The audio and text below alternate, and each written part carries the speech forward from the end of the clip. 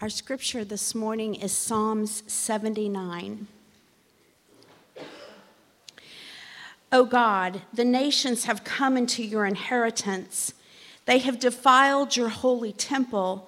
They have laid Jerusalem in ruins. They have given the bodies of your servants to the birds of the heavens for food, the flesh of your faithful to the beasts of the earth. They have poured out their blood like water all around Jerusalem, and there was no one to bury them. We have become a taunt to our neighbors, mocked and derided by those around us. How long, O Lord? Will you be angry forever? Will your jealousy burn like fire? Pour out your anger on the nations that do not know you, and on the kingdoms that do not call upon your name.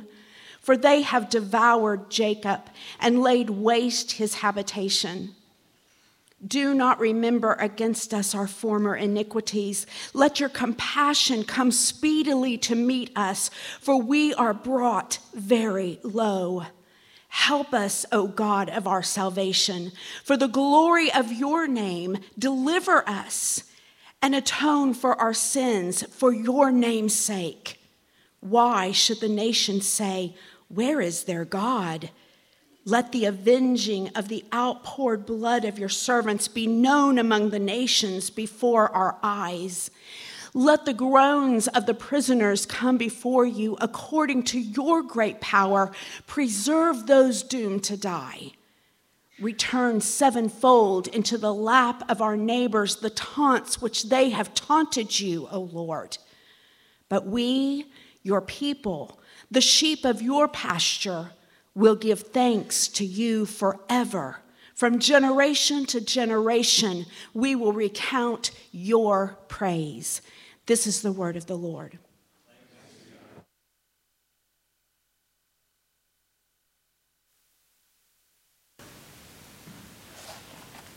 Let's pray together as we turn to this psalm. Father, sanctify us in the truth. Your word is truth. Amen. One of the greatest graces of the Lord, we had this quote a few weeks ago, is corporate worship, our time together as the people of God. And within that, we see all kinds of other graces that we get to experience. So we're experiencing part of the grace of God this morning in the presence of God's people with the Word open in front of us. And the grace of God can be seen in all kinds of ways, in all kinds of places. But one of the ways that God's grace is displayed and known is probably missed by most of us as we came in here this morning. And one of the ways that God shows us His grace and gives us His grace is through songs like we see in Psalm 79. Songs that are given to the people of God, put on the lips of the people of God for the really hard times. In other words, God is giving us this grace to say that no matter what the circumstance and situation is, no matter how dire and how bad it looks, and Psalm 79 looks pretty bad, that God doesn't want His people to be silent or to be cut off from relationship and directing their lives to Him. That is such a grace and kindness for us that God gives us in His Word. And what Psalm 79 does is it gives us this corporate lament, this congregational appeal to God that teaches us how to sing, how to pray. That's what the Psalms are meant to do. They give us words to sing and pray. They give us words and teach us how to sing and pray, and they do it in the most difficult times. And here's what we see in Psalm 79. He gives us this way to pray with this dire circumstance and situation that's in line with the character of God, that is praying for the purpose and the sake of the name of God, that ends with this entrusting everything to God. So we're praying, and to pray and sing in the hard times in line with the character of God, for the sake of the name of God, and entrusting all of our lives to the same God. This psalm, Psalm 79, is ascribed to Asaph. He would have been a contemporary of David. David appointed him to kind of direct the temple choir during his time. And God's people, you can see through the life of David and Asaph, just that name itself, God's people were people who were diligent to organize themselves as a people who would be a singing and praying people together. And so they had some organization to this. They were working to make sure that their lives individually and their lives together as the people of God were all directed to God. All of life lived under God, before His face, under His reign and His rule. And that's what God wants. That they're doing things that are in line with the very heart and purposes of God. That He wants them to be a people who would sing to Him and pray to Him and direct all of their lives, again, no matter the circumstance, directed to Him. He wants His people to live all of life before Him in relationship to Him. It's merciful, then, that God's people have a psalm for almost every occasion. To pray and to sing, individually and together. One theologian called the Psalms, it's an anatomy of all the parts of the soul. There's not one part that's left out in the book of Psalms when you take them together. All will be touched by different psalms here. And 12 of these psalms bear Asaph's name. Now, quickly, Israel was a people who God chose out of all the nations of the earth. And they were people who were enslaved, and God rescued them from their slavery to Egypt, brings them out through the sea and covers their enemies behind them, takes them into the wilderness where they rebel against God, reject God, but He still stays with them and in their midst. He leads them all the way to the promised land where they again, we see really quickly once they get into the promised land that they don't live this life that's before God in a way that brings Him honor and glory all the time. That quickly we move to the Judges where everyone's doing what's right in their own eyes and it's a catastrophe in the land. But God delivers for them, gives them a king. They want a king, but not in the way that God wants a king. They want a king that's just like the nations, and that doesn't turn out well for them in King Saul. But God anoints and gives him another king, King David, a man after God's own heart. And David, when he brings the ark into Jerusalem, the city of the people of God, that's when he appoints Asaph to kind of lead the choir in our singing and praying together. But it's not long after that where we quickly see that David's kingdom gives way to Solomon, and very quickly after Solomon, the kingdom divides. 10 tribes go north, 2 tribes stay in Jerusalem and in the south, and we have a people of God split and divided, and not just in terms of their tribes, but in terms of their loyalties.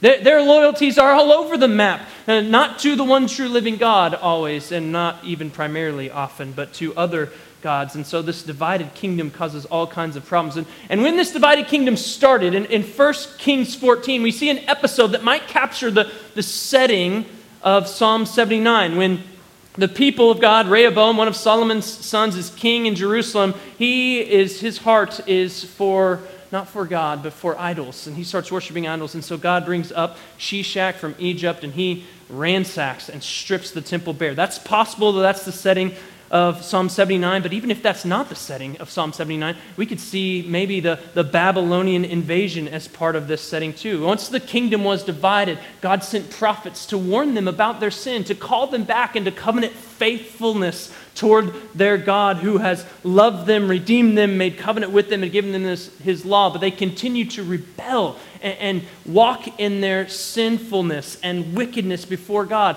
And so God, after warning and warning and warning about bringing judgment upon them, brings in the 580s the Babylonians, a pagan nation, a nation that serves no God at all, to destroy them.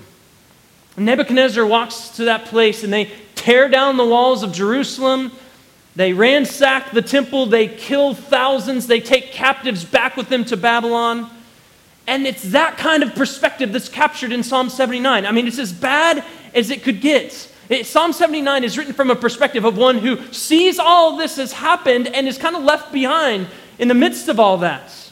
Likely a person who had been gutted, right? Just don't know what to think about all the things my eyes have taken in and can see. And in the midst of this, he complains, "Oh God, the nations have come into your inheritance. They have defiled your holy temple. They have laid Jerusalem in ruins. Nations, God, that you drove out in front of us as you led us into the promised land. Those nations, the nations you told us not to go after or be like, because these are nations that are wicked nations. Those kind of nations, they've come into your promised land. Nations that rage against you." Psalm 2, right, God? Remember that? That's the perspective we're supposed to have. Those nations that are raging against you and think that they are greater than you and they're going to set up their kings and who cares what you do. Those nations have come into your people and they've left Jerusalem in ruins. They've come in. That they have come into the inheritance that you have, Lord. The inheritance in Psalm 78, verse 71, it says that Israel is his inheritance. This is a people, a place. They've defiled this temple, which again, for God and for his people, this is massive. This is a holy place. And not only is there a holy place in the temple, there's a most holy place where God's presence uniquely dwells in the midst of his people. They've come into that temple. That's where they've come, as he's saying. And they've desecrated it and defiled it. And they left Jerusalem in ruins. And further, he continues, they have given the bodies of your servants to the birds of the heavens for food, the flesh of your faithful to the beasts of the earth. They poured out their blood like water all around Jerusalem, and there was no one to bury them. And the structure is telling us something in these first few verses. We have in verses 1, 2, and 3, 3 lines of 3, basically. If you look through the Psalms, a lot of times they use a lot of parallelism, right? Lots of groups of 2, like verses 6 and 7, you see this really well. Pour out your anger on the nations that don't know you, and on the kingdoms, there's A, and then here's A2, right? On the kingdoms that don't call upon your name, for they have devoured Jacob and laid waste his habitation. There's a lot of doubling, right? Parallel. And in verses 1 through 3, it goes A, B, C. So if you have A and B, that might tell you a lot. They might emphasize something there, might take you a little bit further there. But when you have C, you might need to think like something's going on here. And you have that not once, not twice, but 3 times in these first 3 verses. In other words, I think what even the structure of these first 3 verses is trying to communicate to us is how atrocious this situation is. And if that weren't enough, then the descriptive words will pretty well do it. They've given bodies of your servants to the birds of the heavens for food, the flesh to be eaten by beasts, poured out blood like water. This is a horrific scene.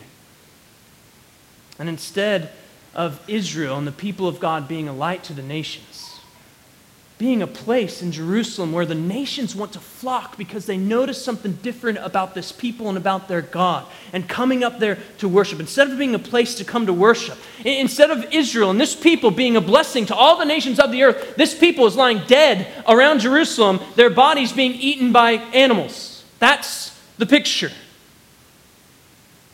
And so verse 4, he continues and says, we have become a taunt to our neighbors, mocked and derided by all those around us. You think about these taunts at the time, they probably would have been effective. Hey, where's your God? What kind of people are you? What kind of God is your God? Like, you're all laying around here. We've done all that. Where's your God in the midst of that? They would have been effective taunts for the people. Like verse 10, they could be saying, hey, where is your God now? We just destroyed your city. We came into your temple. We defiled your temple, and nothing has happened. And look at your situation. Psalm 2, and the perspective of Psalm 2 of the Lord holding them in derision is buried under the rubble of the walls of Jerusalem at this point. At least that's how it would appear. In verses 1 through 4, they just give us the situation. Here's the problem. Here's the circumstance. Here's the complaint of God's people in the midst of this horrific scene and this atrocity that's all around them. And what's incredible in the midst of verses 1 through 4 in all of this is that God is giving them in these very verses words to sing and pray in the midst of something like that. Here's a horrific scene, and here's words to sing in the middle of it. Here's atrocities all around, and here's how you as a people can direct your prayers to God. Now, maybe it was written in 1 Kings chapter 14. Maybe that's kind of the setting. If you look in 1 Kings 14, this is when, again, they have turned away from God. Verses 24 or 25, this is King Rehoboam. And Shishak of Egypt, he came up against Jerusalem. He took away the treasures of the house of the Lord and the treasures of the king's house. He took away everything. He also took away all the shields of gold that Solomon had made. It's like all that Solomon and David had built up, it's just got stripped bare. Could be that setting when Egypt came. Could have been the 580s when Nebuchadnezzar and the Babylonians came. If it wasn't that, the original setting, they could have sung it then. And if they couldn't have sung it then, what about when Antiochus Epiphanes comes, this Greek king and ruler before the birth of Christ, and we're seeing this Greek man come in, and what does he do? He desecrates and defiles the temple again. Could have sung it then. 3 different occasions that we could point to. There's more atrocities in the history of Israel as well. But God, even in the midst of horrific situations, gave his people words to direct to him, things to sing, ways to kind of complain and talk about the atrocity of the situation with him and to him. And this is gracious. It's gracious because God's people, not only do they experience this, but God's people are told to expect situations and treatment like this, right? We look to the New Testament and Jesus tells his followers, if they treated me this way, they're going to treat you this way. And how did they treat Jesus? Well, he was a man who was despised. He was acquainted with griefs. He wasn't always treated well. And he says, if they treated me this way, they'll treat you this way. In this world, you're going to have trouble, he tells his followers. Paul says if you're going to live a godly life, you're going to be persecuted. Hebrews chapter 11 says, hey, there were some of the faithful that they were closing the mouths of lions and they were seeing all these great things done. And there were others that were thrown to the lions and they were devoured by them. That's the Hebrews 11 faithful. Or we could look to Revelation chapter 11 and see a picture of this as well. In Revelation 11, verse 7, it says, and when they'd finished their testimony, these are 2 faithful witnesses, the beast that rises from the bottomless pit will make war on them and conquer them and kill them. And their dead bodies will lie in the street of the great city that symbolically is called Sodom in Egypt, where the Lord was crucified. Sounds like familiar language. For 3.5 days, some of the people in the tribes and languages and nations will gaze at their dead bodies and refuse to let them be placed in a tomb. And those who dwell on the earth will rejoice over them and make merry, taunt them, right, and exchange presents, because these 2 prophets had been a torment to those who dwell on the earth. That's just a picture that Revelation is painting for this is what's going to happen to God's people if they're going to be faithful. Expect this kind of stuff. Now, it's likely hard for us to imagine a Psalm 79 kind of situation where we're seeing dead bodies around us and being eaten by the animals. That's an atrocious thing and kind of a horrific picture to imagine for us. And luckily, by the grace of God, that scene is somewhat far removed from us personally now. May it always be so, but it probably won't always be so. And when we think about that, we need Psalms like Psalm 79. And when we take in the picture of what's going on around the globe, we have family, brothers and sisters in Christ Jesus across the world who know this kind of situation as their daily life. Think of Sudan, Democratic Republic of Congo, Nigeria, India, where specifically Christians and churches are being targeted for their faith and being sought out and attacked, destroyed, taunted by people who think that their God is no God. God's people are being targeted and brutally treated in many places, likely leaving some in the situation of what Psalm 79 kind of describes in verses 1 through 4. And they, like someone who has the experience of Psalm 79 verses 1 through 4 originally, might feel a bit perplexed and flabbergasted about what they're seeing around them. Can this really be happening? But God, in the midst of that, has given them a song to sing together, a prayer to pray together.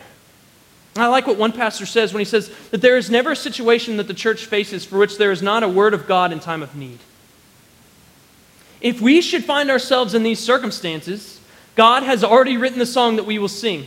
And when we lift up these words, not having experienced these same experiences, let us remember that we do have brothers and sisters around the world who are under these circumstances today, and let us sing these words for them, with them. And God's word is excellent.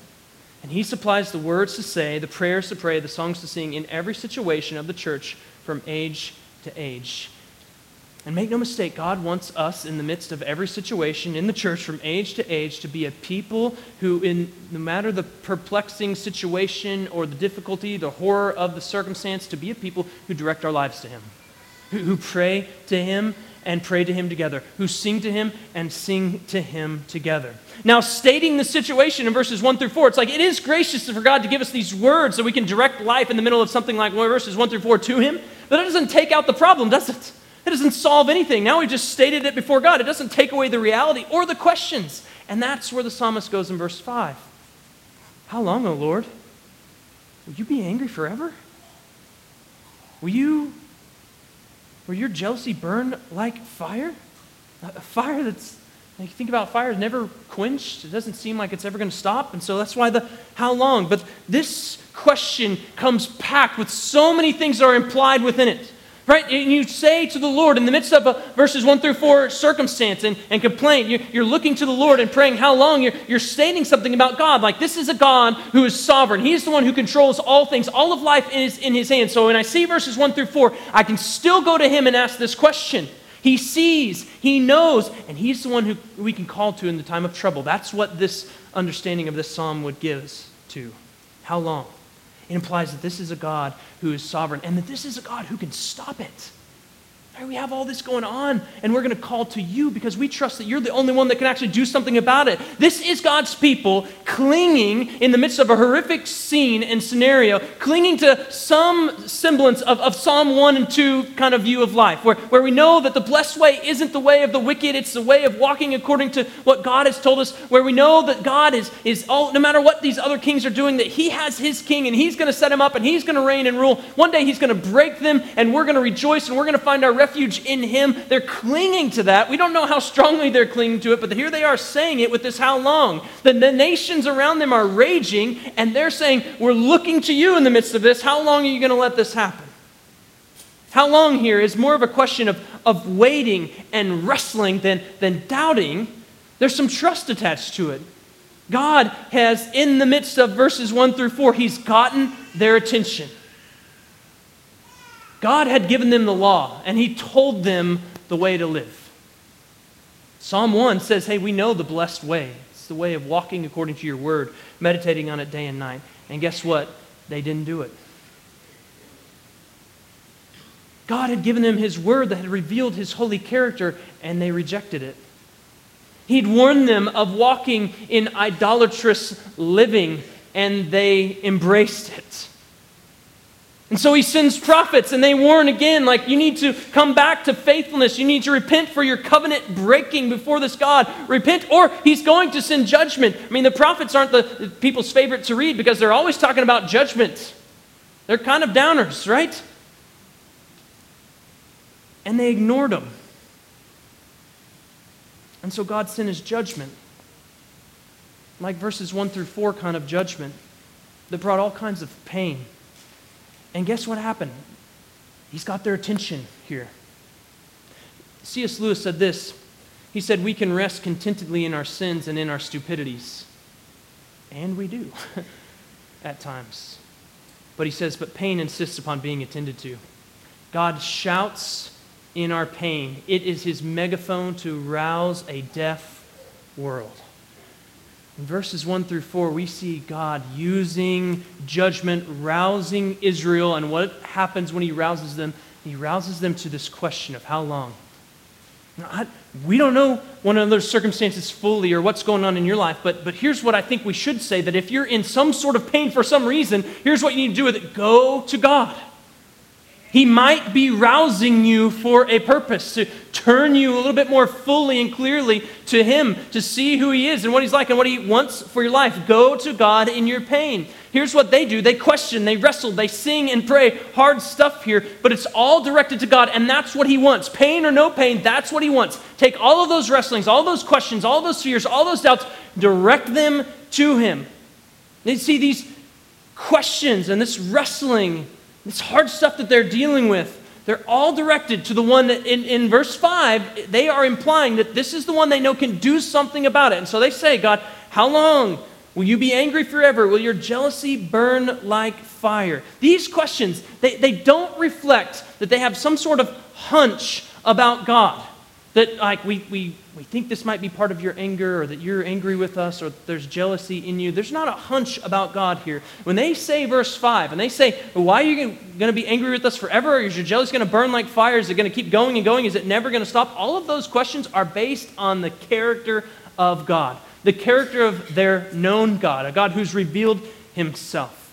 In Exodus chapter 34, this is a key moment for the people of Israel, and a key revelation, a displaying of who God is for them. And so Exodus chapter 34, verse 6, the Lord passes by Moses, and he kind of, in a sense, he's defining himself for them. Here's who I am. The Lord, he's A God merciful and gracious, but don't miss this part, right? Slow to anger. Slow to anger.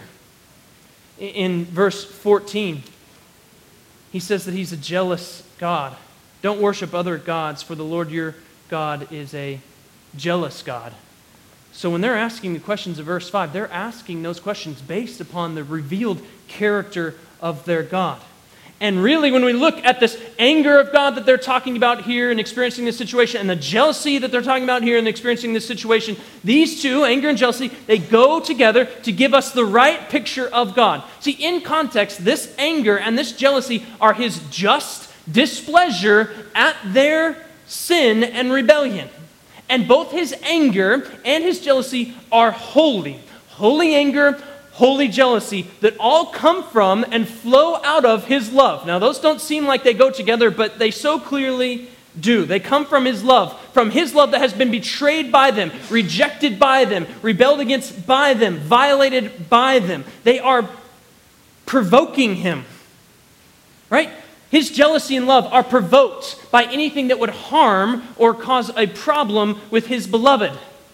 And in this situation here, and by the revelation of God, we know God loves this people. He cares deeply for this people. He's made this people his own people, his beloved people. And guess what has happened? Something has come in and sought to harm that. Enemies from out and enemies from within. Sin and armies.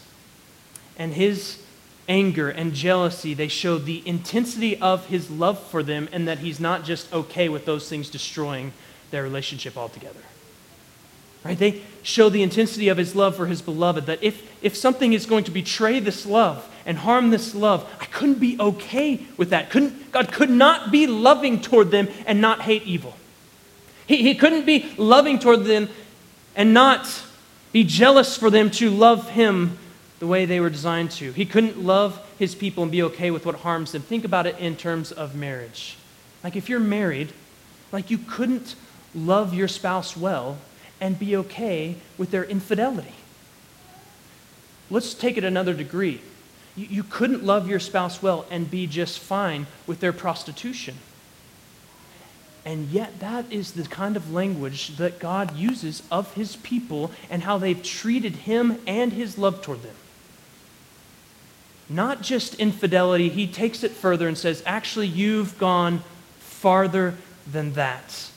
And so God couldn't be loving and be okay with that. He couldn't be loving and not hate that. And so here we have a God who, he's slow to anger, but there's some anger in response to all their sin and rebellion. He's jealous for them because of his intensity of his love for them. In Deuteronomy chapter 4,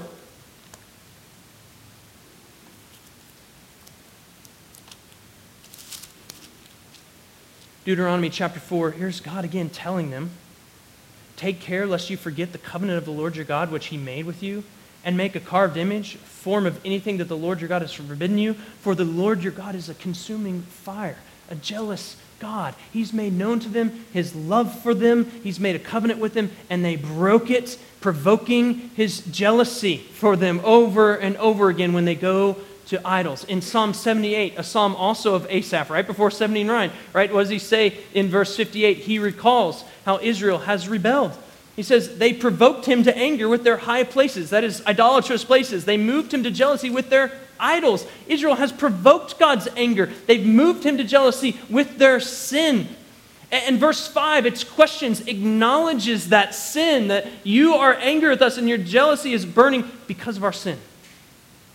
They're implying some sense of confession here.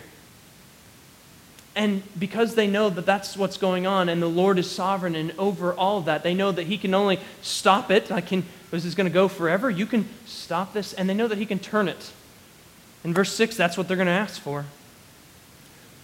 Pour out your anger on the nations that do not know you and on the kingdoms that do not call upon your name. For they've devoured Jacob and laid waste his habitation. Now these verses 6 and 7 are almost quoted, it seems, in Jeremiah chapter 10, verse 25. And Jeremiah is very much in picture, like he's picturing the situation of the Babylonians invading and destroying things and taking the people of God into exile. So again, maybe that's the original setting, but either way, this song could have been sung at that time too. In verse 6, you see the request. Pour out your anger on those nations that don't know you and don't call on your name. In verse 7, he gives the reason. Here's why. They've devoured Jacob and laid waste his habitation. He's saying, God, pour out your anger here because these nations have poured out your people's blood. The play on words there is clear. Pour out your anger because they've poured out blood. He's saying, look at verses 6 and 7, like, these nations, they deserve your anger. They don't know you, they don't call upon you. They've desecrated the promised land, your people, and your temple. Pour out your anger upon them. Again, the requests that they're making are in line with God's character to judge nations who walk in their wickedness in rebellion and it seems like both are at play here, against God's people. God promised Abram, he said, I'm going to bless the nations that you bless, and those who are cursing you, they're going to be cursed. And here he says, Jacob is devoured. So do something, God. This is not from a place of self-righteousness. Verse 5, I think, is an admission and confession of sin. Verse 8 goes further. Don't remember against us our former iniquities. Let your compassion come speedily to meet us, for we are brought very low. So this appeal is not from a place of self-righteousness or some sense of superiority as a people or as an ethnic people in any way at all. It's not from this place of something inherently more worthy about us than them. No, none of that. Knowing the character of God, how he's revealed himself, knowing his anger and his jealousy, what it has done for them, and it has put the spotlight clearly on their own sin.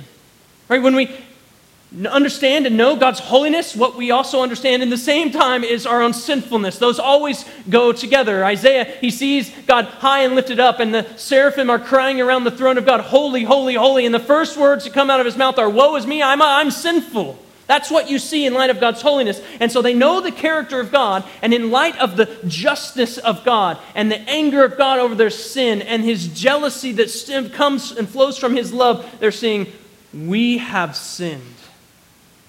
Look at our iniquities. And because they know all those things about God's character and the spotlight that it puts on their sin, they're saying, give us your mercy quickly, please. They appeal to God for his compassion. They want his mercy. They know his anger and his jealousy, and they also know that he is a God who's revealed himself as compassionate and merciful, and that's what they're appealing to. And God wasn't shy about revealing that about himself either, was he? About how he loves them, and he wants to show his mercy to them and be compassionate to them.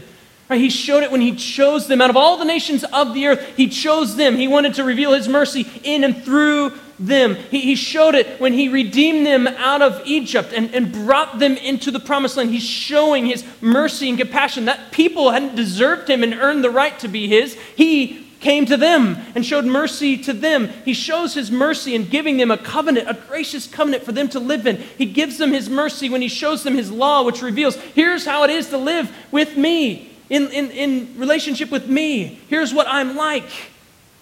By all of those things, by their very nature, they proclaim the mercy of God, but God proclaimed himself, right? In Exodus 34, he says, the Lord, a God, compassionate, merciful, slow to anger. Or we could look back in Deuteronomy, where he tells them that something that they're going to need to hold on to over and over again. You are a people holy to the Lord your God. The Lord has chosen you to be his people for his treasured possession out of all the peoples who are on the face of the earth, not because you were more in number than any other people that the Lord set his love on, or in number than any other people that the Lord set his love on and chose you, for you were the fewest of the peoples.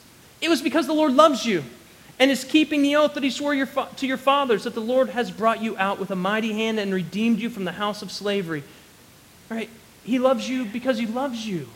It's flowing out of his character, his nature. That's what he reveals to them. And so when they call out in 79 verse 8 and say, have mercy on us, let your compassion come speedily to meet us, they're crying that out. They're making that appeal in light of God's character too. They're not out of line with God's character there either. They are again in line with God's revealed character. And so what verses 5 through 8 are through and through appeals based wholly on the character of God. What they do is they take verses 1 through 4, and they take all of those complaints right to the character of God in verses 5 through 8. And they do it in song, and they do it in prayer. And this is how God's people can pray and can sing, because we can know the character of our God. And we need to know the character of our God. We need to know who He is and what He is like, so that we can then bring all of our how longs and all of our complaints and all of our groanings and all of our questions and all of our wrestlings to Him, to a God who is a known God.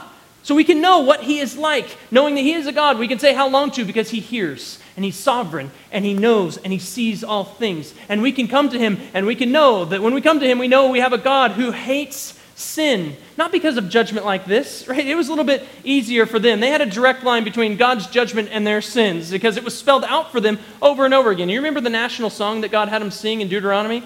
Right towards the end of Deuteronomy, He's like, hey, here's the song you need to sing. Cursed, cursed, cursed, cursed. And every one of these curses that they're singing, they're tied to actions. They're tied to sins that they're committing and living out. And so they could know, if I do this, here's what's going to happen. If I do this, this is like cursing over and over again. We don't know it in that same exact way. We can know it clearly, though, through Jesus and through the cross. Right? God's pulpit is the cross of Christ, where He's stating loudly and clearly on that cross, here is my hatred for sin. It is so bad. It is so ugly. I hate it so much that God Himself had to die, and that His blood had to be poured out. And yet, what this psalm does in light of knowing the character of God, His anger and jealousy in the midst of sin, it doesn't take it away from God and run from God. He still stays with God. And as this psalm, God's hatred of sin shouldn't drive us away from Him, because we also know more about the character of God, as this psalmist does too. He knows there's anger and jealousy on them because of their sin, but he doesn't run away. He actually runs to Him in the midst of that and says, show compassion, please, and we can do the same thing, because the cross of Jesus also speaks not only of His judgment over sin and hatred of sin, but of His mercy. The cross is where God proclaims, again, this is His pulpit, and He's proclaiming judgment on sin and compassion on sinners. He says, like the cross is this magnification of the mercy of God. Here's how merciful I am, that I am willing to die. And any who are brought to the place of verse 8, they're brought low, can plead for the mercy of God in their sin, knowing that in this God and in His character, His mercy abounds. It's overabounding. It's more than enough for any wicked sinner. And so whatever's going on in our lives, whatever complaints we have, whatever the situation and the atrocities that are all around us, whether we have situations like verses 1 through 4 or not, we can bring it all to God and to His character. And we can know that this is a God who in the midst of all this is all of these things that He's revealed to us. And He's still those things here and now. And then we can sing these things knowing this character, that He hears, He knows, He's sovereign, He hates sin, but He's compassionate and merciful. And we plead all those things together in prayer and in song. And that's how we can pray. All of it in line with the character of God. Now what about verses 6 and 7? Should we pray that? Is that a prayer that we should pray? Now, it's interesting in verses 6 and 7 that these are hard words on the nations, but probably, like if we were in this situation, would be some of the most natural things that would come up. Like we're seeing all this atrocity. God, do something about this. Like we have this sense, because we're made in the image of God, of justice that cries out. My kids know this. When you take their toy, they're like, stop that.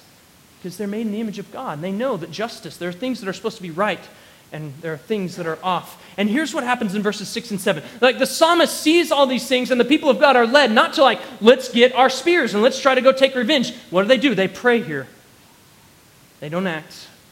And they leave it to the Lord, as we're to do, right? Vengeance is mine, says the Lord. Like, let the Lord repay. We're not taking up arms here. They take it to the Lord, and they ask God to do something about it. God, you do something here. That's what they're doing.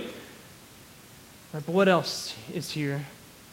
Psalm 79 is thinking through, I think, a Psalm 1 type of lens where they know as they're praying these things, hey, there's two ways to live.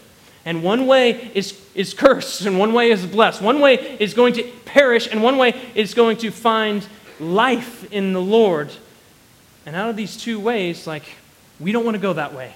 And so we're going to direct life to you. We're not just going to turn and try to find vengeance our own way or try to do things our way. We want to stay on the Psalm 1 path. And they do it out of a way that's not self-righteous, right? They're admitting their own sin. The reason is that they want God to act is, hey, they've done something to your people. They've devoured Jacob. They've laid waste your habitation. That is in line with Genesis 12, where he told Abraham, if they curse you, I'm going to curse them. That is in line with Deuteronomy, where he says, hey, I'm going to push these nations out in front of you. I'm going to be with you. And these nations, they're not going to stand a chance if I'm in your midst, because these nations are nations that need judgment too. All of these things, like you could look at many different places in the scripture, and this prayer in verse 7 is aligned with God and his purposes for his people.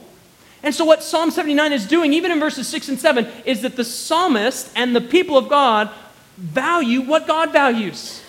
They're aligned in their valuing. As they're thinking through, like, hey, you care about your people. You said in Deuteronomy 7, you love us. And this is happening to us. And you don't like that. You couldn't like that and actually love us. And so would you act in light of that, God? That's what they're saying. Further, they can have some confidence, right? If they're facing the anger of God and the judgment of God for their sins, how much more can they be assured that he's going to visit the sins of nations? That he's not going to spare others as well. And so it seems that this is a way that we can pray. After all, Paul kind of prays this way. Maybe this isn't a prayer, but in Acts chapter 23, verse 3, he gets smacked and he says, God's going to smack you, right? And he gets striked and he says, God's going to strike you, you whitewashed tomb. Or we see in Revelation chapter 6, those who are killed for their witness, what do they cry out in chapter 6, verse 10? They cried out with a loud voice, O sovereign Lord, holy and true, how long before you will judge and avenge our blood on those who dwell on earth? It's not wrong. That's in line with the character of God. God's people can know that character and can pray in line with it without self-righteousness, without calling upon God to act in injustice, without acting themselves, but entrusting this to the Lord and calling on him and asking him to act. And God gives the words for that natural desire of justice that flows up within them. He directs us to pray in line with his character. And the appeal of the Psalms are all in line with God's character, but they're also prayed for a certain sake that we see highlighted in verse 9 particularly. Help us, O God, of our salvation, for the glory of your name. Deliver us and atone for our sins, for your name's sake. And see what's repeated there. Here's another recognition, though, in verse 9, of their shortcomings, of their sin, of their rebellion. Here's another confession of sin. Atone for our sins. And this psalm, it doesn't look inward for help and say, like, come on, Israelites, let's just get this figured out. Let's atone for sins and get this. No, he looks to God for that. God, you're going to have to do this. You're going to have to atone. You're going to have to save, or it's not going to happen. He looks outward to God for help. And 2 times in verse 9, he prays for the sake of your name. The name of God, represents all that God is and does, his very being. It represents God. And the psalm says, for the sake of your name, act, do something here. He prays with the understanding, or sings with the understanding, that it magnifies God's name and his greatness and glory when he helps, when he delivers, when he atones. After all, he could look back at their history and say, hey, remember when we were in a terrible situation and you acted, you delivered, you saved, and it magnified the greatness of your name. And one commentator says that Asaph wants God to make himself known as a merciful and compassionate God who can reconcile justice to mercy. He's calling for both in the same psalm, who cannot remember his people's sins against them, and so he calls on God to make his name great in this way. And he's just looking around, he's saying God's name is attached to this place, it's attached to this people. We have verses 1 through 4 going on, and so God, do something in the midst of this. And he continues these appeals. Verse 10, Why should the nations say, where is their God? Let the avenging of the outpoured blood of your servants be known among the nations before our eyes. Let the groans of the prisoners come before you. According to your great power, preserve those doomed to die. Return sevenfold into the lap of our neighbors the taunts which they have taunted you, O Lord. You see the same line of prayer. For the sake of your name, God, for the sake of your name, for your name to be known. The clear thread woven throughout Psalm 79, and is especially noticeable in these few verses here, is that it's all for the sake of God's name. Hey, God, you were magnified in the past when you let the groans of your prisoners come before you, and you showed the magnificent and power of your great name when you pulled them out of Egypt and delivered them into the promised land. Would you do that again? Remember how that made your name known in all the earth? Let's see more of that. Remember how you've delivered and atoned for their sins when they shed the blood of the Lamb and you pulled them out, but you didn't pass over other houses? Let's do that again, God, for the sake of your name. That's the prayer that's going on here. All this prayer, all the way through, is for the sake of the name of God. This is how others pray throughout the Scriptures. This is how Moses prays. Look in Exodus chapter 32. The people have worshipped a golden calf. The situation is pretty dire. God wants to wipe them out. And here's what Moses prays. He implored the Lord his God and said, "O Lord, why does your wrath burn hot against your people, whom you have brought out of the land of Egypt with great power and with a mighty hand?" Now, what's the appeal here? Listen. Why should the Egyptians say, "With evil intent did he bring them out, to kill them in the mountains, and to consume them from the face of the earth"? No, turn from your burning anger and relent from this disaster against your people.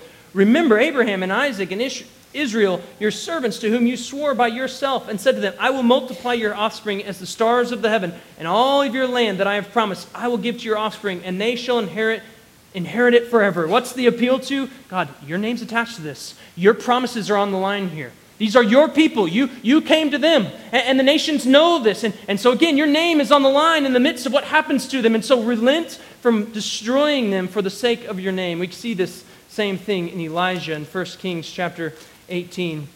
This is Elijah on Mount Carmel, where he's dueling the prophets of Baal. And listen to what he says in verse 36 and 37. He prays before the sacrifice is consumed. He came near and said, "O Lord, God of Abraham, Isaac, and Israel, let it be known this day that you are God in Israel, and that I am your servant, and that all I have done these things at your word. Answer me, O Lord, answer me, that this people may know that you, O Lord, are God, and that you have turned their hearts back." What's the appeal?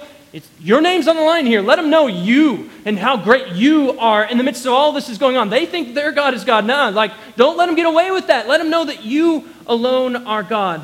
In Philippians chapter 1, Paul's kind of like, "Whether my life or my death, if I can glorify Christ, that's my prayer. That's what I want to do." That's the way to pray. Let your will be done. Let your will be done in my life on this earth as it is in heaven. Let your kingdom come. That is how God's people pray. It is for the sake of the name and the glory of God. This is how we should pray no matter the situation. If verses 1 through 4 is going on, we should pray that way. If we're living, we should pray that way. If we're dying, pray that way. If we're dueling the prophets of Baal, which if that comes up in your life, pray this way for the sake of your name. If people around you are worshiping a golden calf, pray, "God, for the sake of your name, would you show them mercy?" This is how God's people should pray no matter the situation. God acts, work, preserve, save, deliver, forgive, atone for the sake of your name.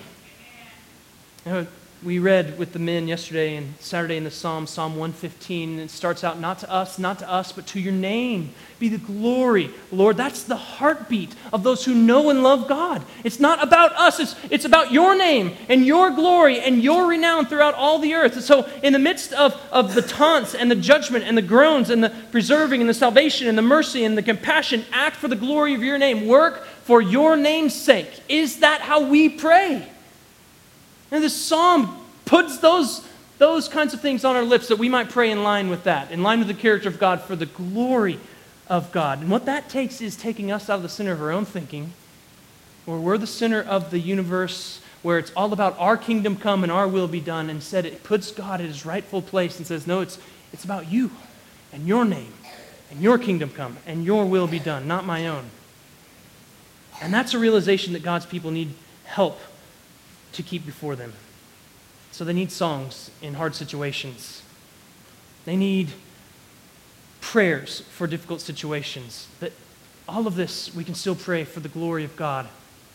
And then we come to this very strange ending given verses 1 through 4. Verse 13 says, "But we, your people, sheep of your pasture, will give thanks to you forever. From generation to generation we will recount your praise." Man, we ended very differently than what we started, doesn't it seem?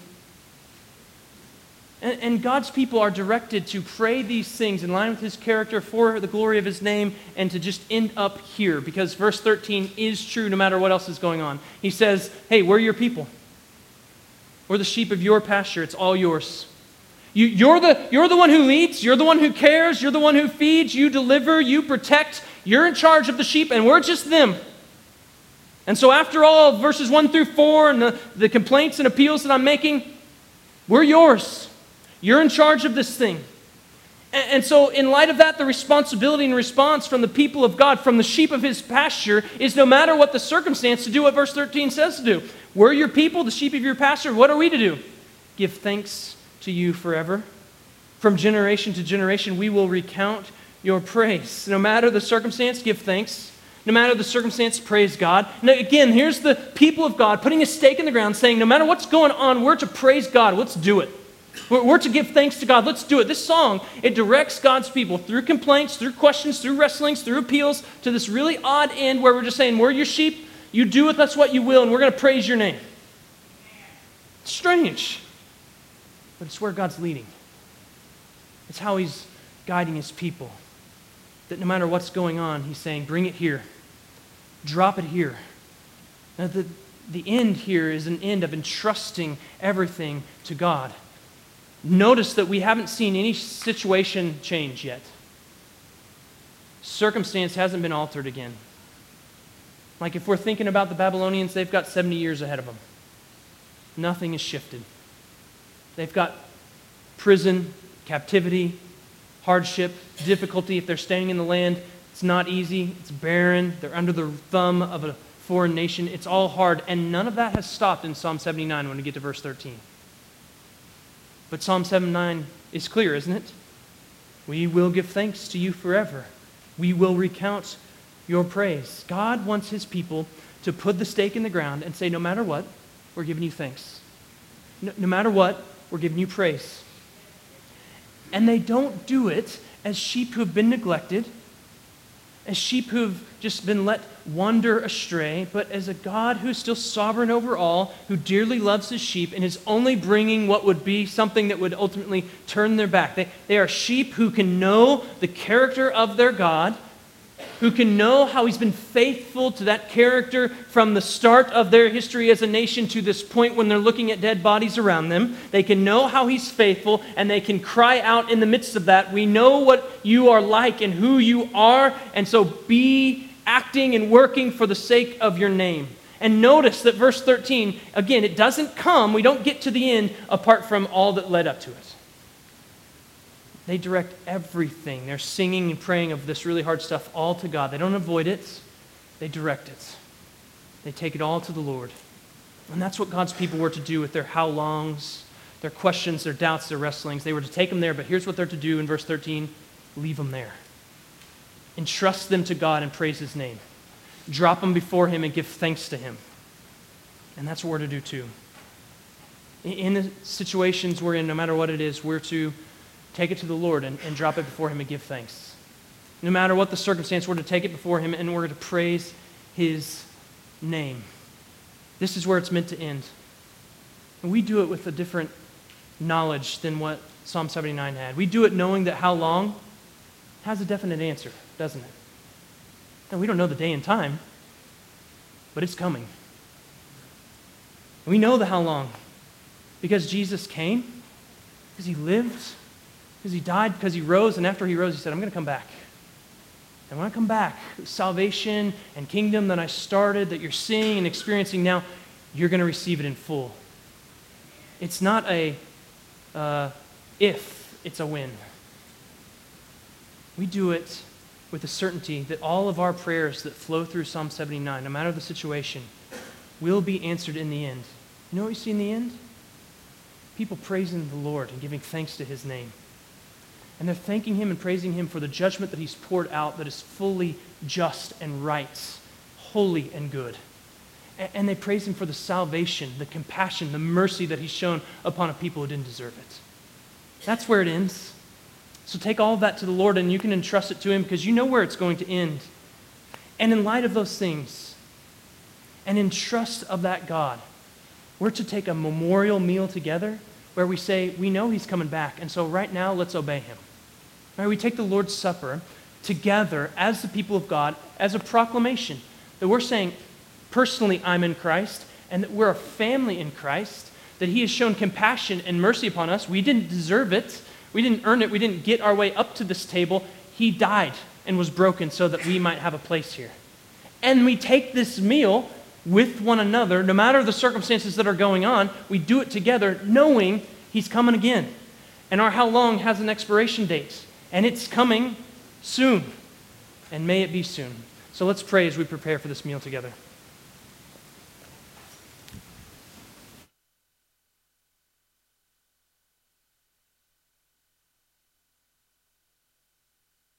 Let's pray.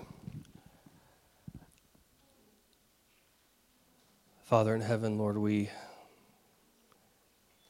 think about this psalm and the circumstances surrounding the people in that time, and it's, at least initially, it's hard for us to relate. We really, probably none of us have experienced an invasion, a foreign army coming into our land, killing people we love, dragging people off to prison and exile, abusing and tormenting people. God, we've not experienced that. And Lord, we're grateful that we haven't. But Lord, it doesn't mean that we are not in the midst of a battle. It doesn't mean that we don't have an enemy that desires to destroy us and do those very things to our souls. God, we have seen your church under attack constantly. We have seen the enemy invade. We have seen those who would call themselves leaders of your people turn and teach that what is evil is good and that what is good is evil. We have seen the carnage because of it. We have seen the death of once healthy churches, Lord. We've seen the dead bodies left behind and the dead message of a false gospel. And yet, Lord, we've also seen your faithfulness. We've seen you protect your people. We've seen the remnant that you've called turn away from evil and pursue you. We've seen them teach others to do the same. And Lord, we want to be those people. We know your mercy, Lord.